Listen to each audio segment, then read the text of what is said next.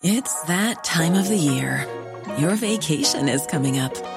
You can already hear the beach waves, feel the warm breeze, relax, and think about work. You really, really want it all to work out while you're away. Monday.com gives you and the team that peace of mind. When all work is on one platform and everyone's in sync, things just flow. Wherever you are, tap the banner to go to Monday.com.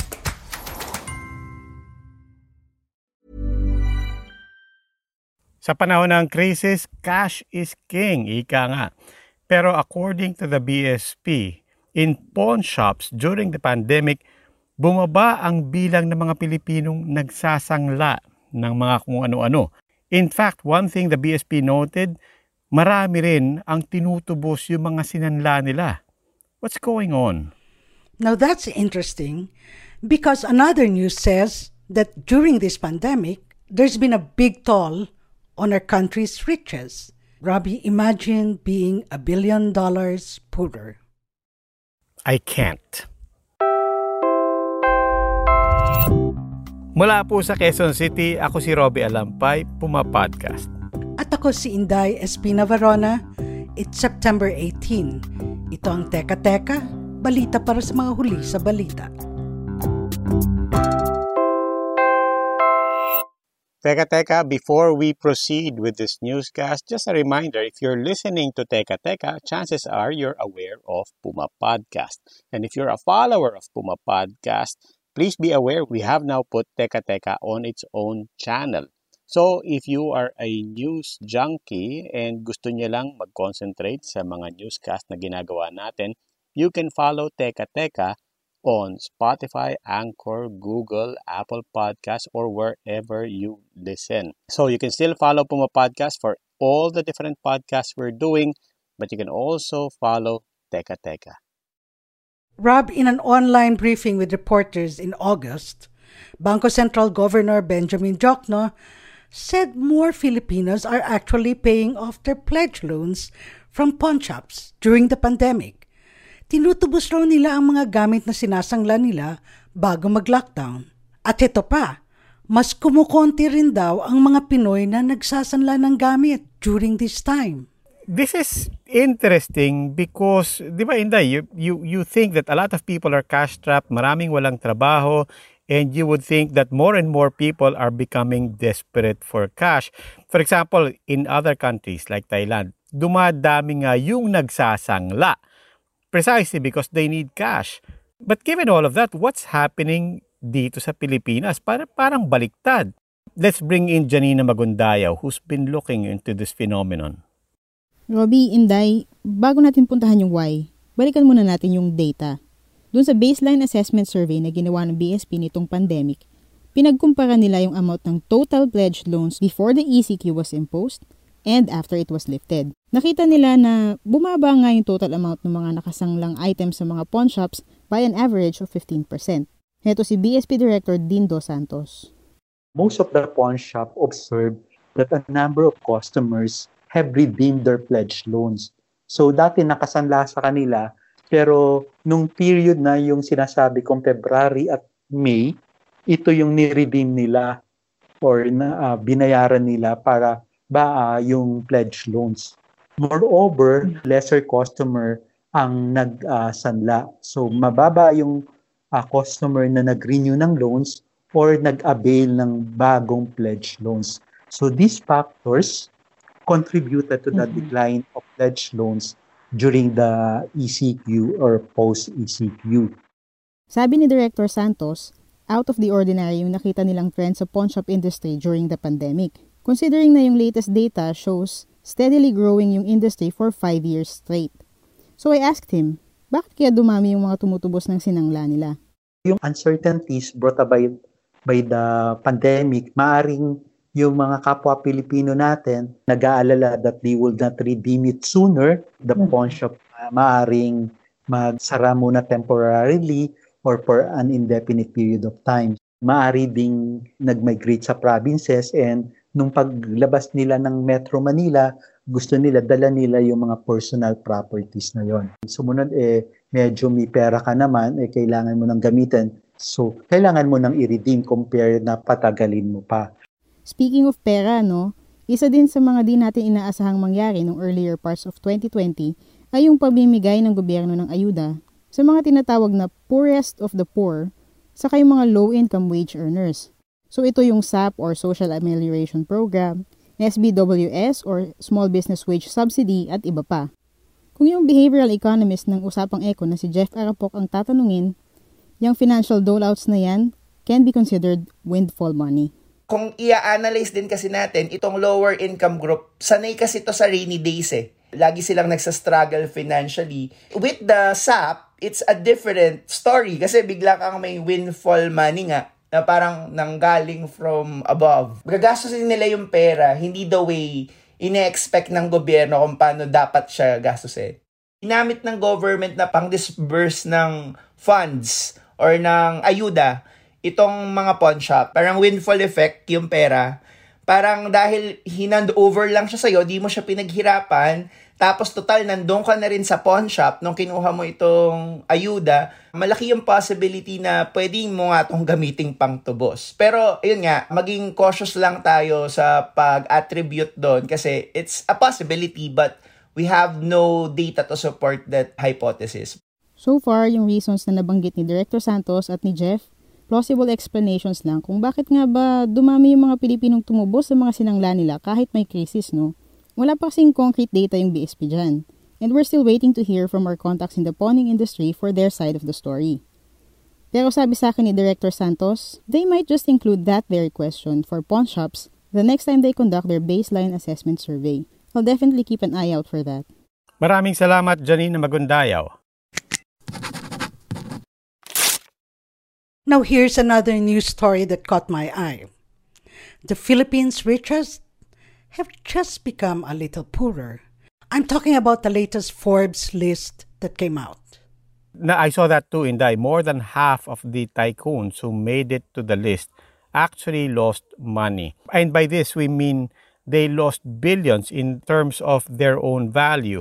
Take, for example, the C siblings. We know them most prominently as the owners of the SM Supermalls. Their fortune declined by at least $3 billion since the lockdown limited the number of people going to malls and closed a lot of shops.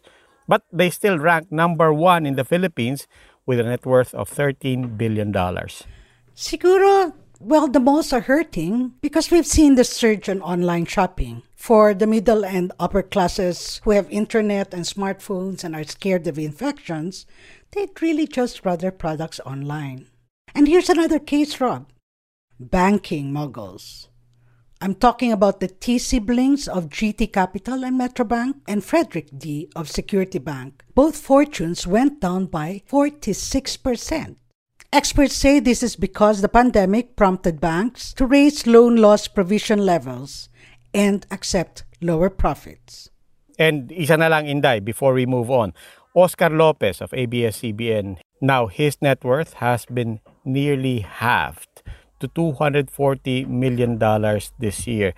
He's still on the list, but in the case of Mr. Lopez and his family, it wasn't COVID that was the biggest hit. It was, of course, they're losing that franchise for ABS-CBN. That was the biggest blow. Shares of ABS-CBN have lost close to 65% of their value over the past year. Let's talk about something else. Let's talk about new guidelines of the Office of the Ombudsman for the release of SALNs. Now, of course, by SALN, we're referring to the statements of assets, liabilities, and net worth of public officials. We asked Christine Chung to break this down for us. Hi, Robbie. Hi, Inday. May bago ng guidelines ang Office of the Ombudsman na naglilimit kung sinong may access sa SALN ng mga government officials. Mababasa natin sa Memorandum Circular No. 1, dated September 1, that SALNs can only be released if 1. You are a government official or an official representative. 2. You are acting on a court order in relation to a pending case. 3. You are from the Field Investigation Office, from the Office of the Ombudsman, acting on a fact-finding probe. In 1989, the SALN was made law to promote accountability and honorable service in the government. Under RA 6713, anyone could request a copy. What changed from the old guidelines? With the new rules, the media cannot file requests without proper authorization. At this time, Duterte's and other major officials' SALN have yet to be released. Maraming salamat, Christine Chung. Now, Rob, siguro importante yung context dito. Hindi lang naman ito nahulog mula sa langit.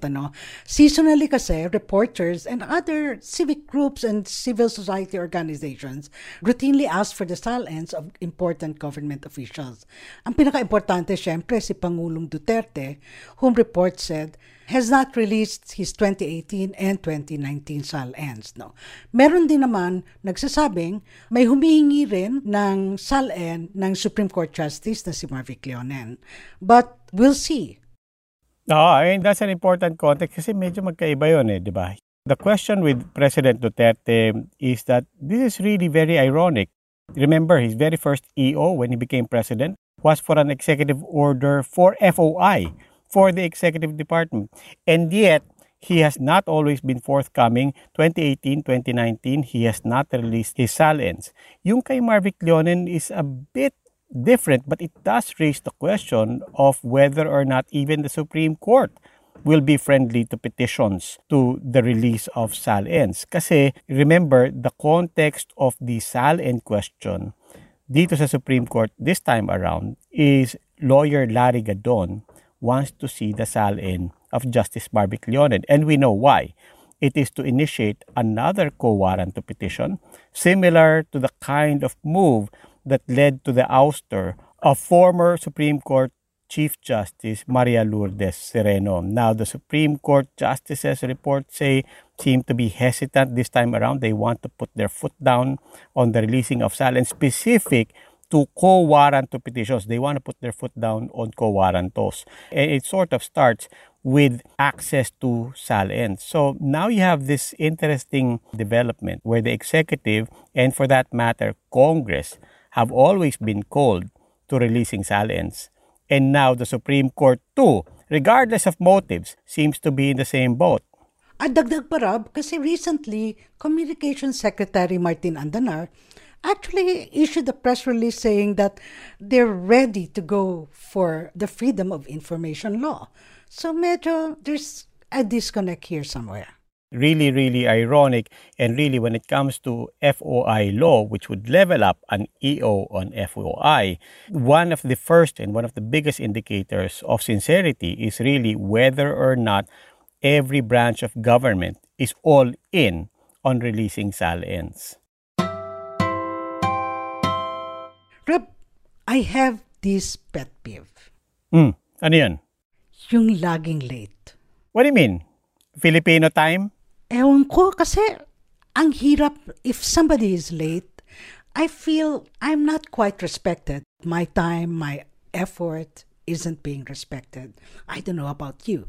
I guess the point is, Inday, di ba? It's an everyday conversation for Filipinos. It is part of our lives, and not just because we're Filipinos. Let's face it, it is a matter of growing up. It's a matter of, as you said, respecting. It's also a matter of professionalism. As it so happens, meron tayong podcast, ang tawag natin, Ikaw na Magaling. It is all about self-improvement and professional development. Itong concept of being on time is one of the things that, of course, you have to think about. So we asked Brian Tan, a productivity expert, for tips on time management and how we can just be all more conscious, not only about our time, but about the time of other people. The first is that you want to have the mindset and the identity of being someone who is conscientious and on time and responsible in doing things. I read this in the book Atomic Habits by James Clear, where in order to build better habits, it's better to focus on your identity first. So rather than saying, I will quit drinking alcohol, you can just declare to other people that I am not someone who drinks alcohol. In the same way, I am someone who's on time and passes things on time. Usually I'm on time for meetings, but my God, deadlines, my editors probably have constant near heart attacks. Yes, and that's precisely the message of Ikaw na ang Magaling. We can all stand to improve. At let's embrace it. Diba? Ikaw na ang magaling. Tanggapin natin yun. Para maging magaling, let's all take time to improve. Yes, let's do it. Now, for more tips on time management, listen to Ikaw na Magaling on Spotify, Apple Podcasts, Anchor, or wherever you listen. And there was another project for a podcast that was released recently, Splice Pink. Puma Podcast is proud to be partners with Splice Media. That's a Singapore-based organization, a media startup that created the show for and with independent media in Asia in mind. In the first episode, we asked donors and investors in the region questions that media startups, including us at Puma Podcast, are usually too polite to ask funders. Here's an excerpt from that conversation. Can I pay for plane tickets? It would have to be agreed in advance, and if it's not possible to fly and money has been allocated for plane tickets under the contract, then the easiest thing is for IMS and you to discuss how can this money be reallocated and still make sense. To attend conferences? Oh, absolutely. Can I fly business class? I don't fly business class. Our company has a policy against it. Okay, so that's a maybe. No, that's a no. Catch Splice Pink on Spotify, Apple Podcasts, and Google Podcasts, or wherever you get your podcasts. And now, before we end, alam niyo naman, it's always time for this. So, here's something that let's see if people have not forgotten. It's going to be September 21. My countrymen, as of the 21st of this month, I signed Proclamation number 1081, placing the entire Philippines under martial law. Some things we don't forget. Friends, kung alam niyo yan, message niyo kami sa Teka Teka Facebook page. And in the meantime, nahulaan niyo ba what we were talking about in our mystery soundbite in our last episode? I was just stunned. I mean, I did this as an interesting experiment. I'd never really thought about detecting it. I thought we'd get some interesting information, some limits on life. Actually, medyo nahirapan ako dun, Rav. That's Professor Jane Greaves from Cardiff University in Wales. She was talking about possible life in Venus. Pero clarify natin, this international scientific team did not actually discover actual life forms. Sinabi lang nila na may na-detect silang phosphine sa acidic clouds ng Venus. And this phosphine gas is also produced by bacteria on Earth. Kaya naging interested sila malaman kung ito ba'y signal ng potential life outside of the planet. Kahit bacteria yan. And that's it for this newscast. Follow our page, Teka Teka, for more news. Please follow Puma Podcast for more updates on our new podcast. Muli, ako po si Robbie Alampay, Puma Podcast. At ako si Inday Espina Varona. Teka Teka is available on Spotify, Anchor, Stitcher, Apple Podcast, Google Podcast, or kung saan man kayo Puma Podcast. This episode was produced by our executive producer, Kat Ventura. It was edited by Mark Casillan. With reports from Janina Magundayaw and Christine Chang. Maraming salamat po.